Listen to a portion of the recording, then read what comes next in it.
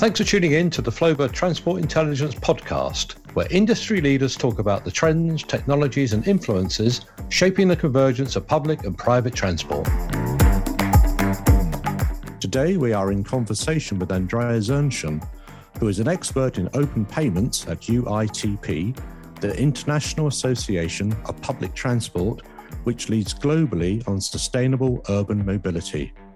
Andrea will be explaining what we mean by open payments in a transport environment and the benefits it can bring to operators and passengers. Welcome, Andrea, and thank you very much for joining us. Thank you, Phil, for having me. It's really a pleasure to be here. So perhaps before we go any further, you'd be good enough to tell us something about your career so far and your role at UITP. Sure. By trade or by education, I'm actually a civil engineer, so I didn't always work in public transport. But of course, it's a fascinating business because you have to work a lot with people, and it's a lot more social than just dealing with concrete and building houses. So I moved into mobility and infrastructure planning quite early. And since I definitely enjoy working in an international context, UITP was the perfect place for me to go.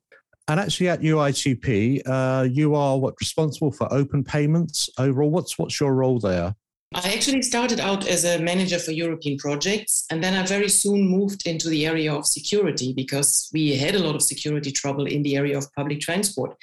And so I'm actually always dealing a bit with the business aspects around public transport. And currently I'm looking a lot into innovation. And of course, digitalization and new payment systems, they are perhaps the most trendy subjects of innovation in public transport, next to clean vehicles, of course. So this is what I'm doing right now. And it's my pleasure to be the manager of the Open Payment Forum. And for those not familiar with UITP, what's its principal aims when it comes to transportation? Well, UITP is busy with public transport already for a long time. The organization was actually set up in 1885. And today it's the Global Industry Association of Public Transport. We are actually busy in more than 100 countries. We have also offices all around the world.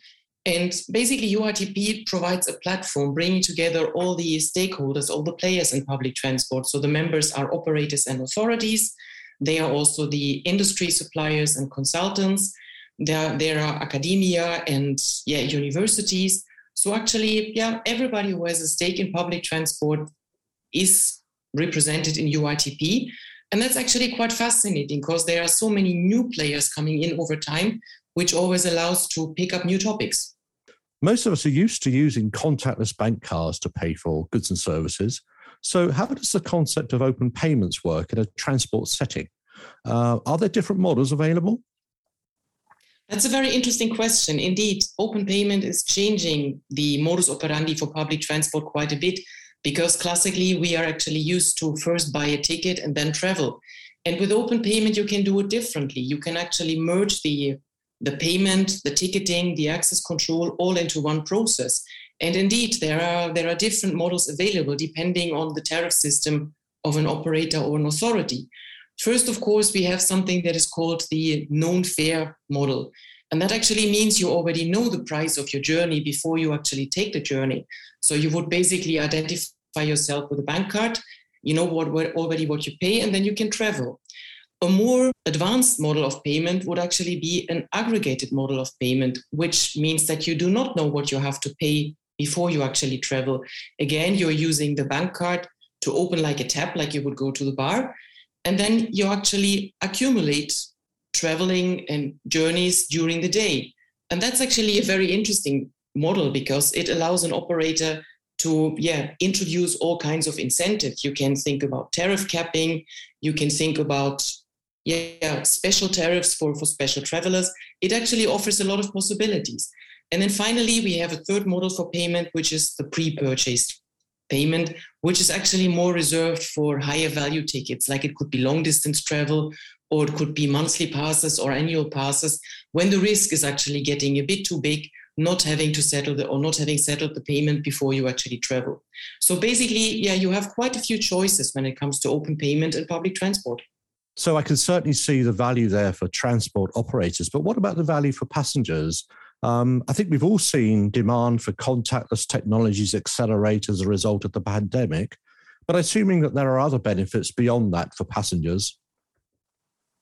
Well, I think the basic or the most essential value for travelers is that you don't have to buy public transport currency anymore. You can actually just use your bank card or your telephone or whatever you use in everyday life to pay for services and for goods. You can use the same kind of principle in public transport. And you actually don't have to worry anymore. What is the right ticket? What is the right tariff that applies to me? What is perhaps the app that I need to download? You just go along and use the usual tools that you have in your pocket that you use everywhere else in life. That makes it very convenient, I think. Okay, now open payments, such as Flowbird's Sesame solution, which they launched recently, is fundamental to an open loop account-based ticketing system. Does this mean that these perhaps legacy stored value card systems are declining? And if that's the case, why might that be? I'm not sure we will see open loop payment replacing the closed loop payment systems anytime soon. Because first of all, a lot of investment has been made to maintain these systems, to build them up. And that, of course, is something that we need to consume first because we can completely replace it. But where open loop payment is extremely valuable is in accommodating changing travel demand and travel needs and also expectations. What we have seen during the recent pandemic, or what we actually see now, is that travel habits of people are totally changing. So the classic weekly ticket or monthly ticket, the subscription that you had, maybe it's not the best deal for people anymore because they don't go 5 days a week to the office anymore. So as public transport, we will really need to accommodate for these more flexible demands and a bit more unpredictable demand. And for this, open payment can really be excellent. How easy is it for an operator to transition to an open payment system, and what might the barriers be that could get in the way? That's a very interesting question, and that is actually one that we hear a lot from the operators. And there are many answers to it. First of all, we have to say introducing open loop payment can be an extremely complex endeavor. But fortunately, we have actually seen during the recent years some organizations that were really trailblazing open payment into the industry. If we think, for instance, about Transport for London, they did a lot of the legwork and the groundwork and the pioneering work in figuring out these models that I already spoke about, figuring out how you can actually do. And transport operators that are interested to do that now, they can actually already benefit from these experiences and from all the facts and all the aspects that have been learned. Then again, of course, also the complexity of open payment depends on a tariff system that you want to translate into an open payment system. And they are not all that complex, to be honest. Not every organization is as big as MTA in New York or Transport for London or public transport systems in Singapore. We also have smaller operators with more simple tariffs. And that, of course, also makes it easier. One concern that we shouldn't lose sight of is, of course, the accessibility for the travelers. Because using my bank card as a means of payment and as a means of ticketing, of course, means that I need to have a bank card first. So this is something where we have to be very careful not to lose the options for people that are not banked, because perhaps they don't have a bank account in developing countries, or because they are perhaps too young to have an own bank account. So what do we do with the children? So there are quite some things to be considered, but it's definitely doable. And as I said, I think the trailblazing effect that we've seen from the early adopters, that has been extremely helpful. I guess one area of potential concern for operators and passengers might be around data. Who owns the data in an open payments transit system? Well, that is a very good question, and indeed is one perhaps of the, I don't want to call it obstacles, but one of the challenges for operators and authorities to decide to go the way towards open payment. Who owns the data? In the classic ticketing system, this is pretty easy, because you have the payment separated from the ticketing. Now you have actually new players coming into the market that take new roles within the payment system and within the ticketing system. So indeed, this is something that is debated a lot. Having access and owning the data of the passengers is, of course, crucial for operator, because having an idea where people travel, when they travel, from where to where, and perhaps even why they travel, is, of course, essential to plan good public transport services. And if you lose the ability to monitor the travel behavior of people, you would actually get into difficulties there. So this is something that has to be carefully figured out. And I think it's also a question of trust between the operators, so the service provider, and the passenger. I mean, people want to know what is happening with their data, who has access to this, and who can do something with it. So this kind of transparency and trust is something that still has to be worked on in the field of open payment, but it's definitely something that can be sorted out between serious partners. Earlier in our conversation, you spoke about innovation and different players coming into the marketplace. And I guess that sort of makes us think of things like mobility as a service. Open payment systems can be very useful in broadening the mobility services that can be offered, because basically you could add every service that is ready to be integrated into such an open payment systems into the portfolio for clients. And this is actually the crucial thing. What we see perhaps in the mass environment now is that, again, you have a new set of apps and a new set of functionalities showing up. So as long as these are closed and not available and it's not possible to link them with an open payment system, it is difficult. As long as a new service provider is ready to join an open payment system, that can be done. So it's still a bit of a challenge. And actually, it also comes back to the question you were asking before, is that kind of data. As long as every party is ready to share data and to cooperate in a transparent way, it can work, and it can be a brilliant enabler for such new services like mobility as a service options. And finally, Andrea, sustainability is at the forefront of just about everyone's mind at the moment. So can open payments in transport be an enabler for a modal shift out of the car and onto public transport? Oh, definitely. That's a very useful element.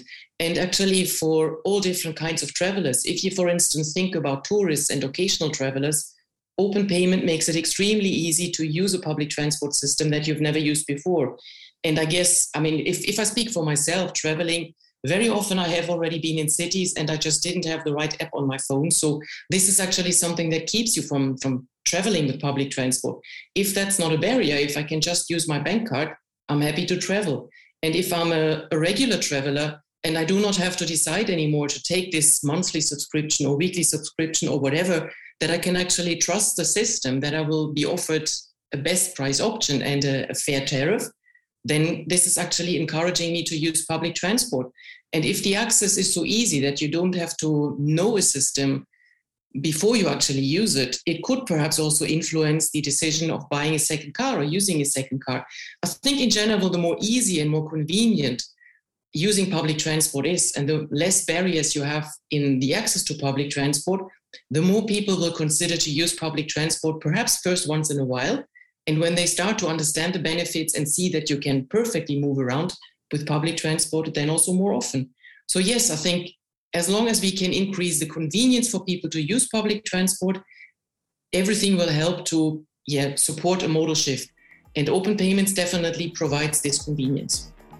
Andrea Zernschen from UITP, thank you so much for your insights today. It's been absolutely fascinating. Thank you. It has been a pleasure talking, Phil. Thank you very much. Don't forget to tune into the next Flowbird podcast for industry insights into the future of public transport. Thanks for listening.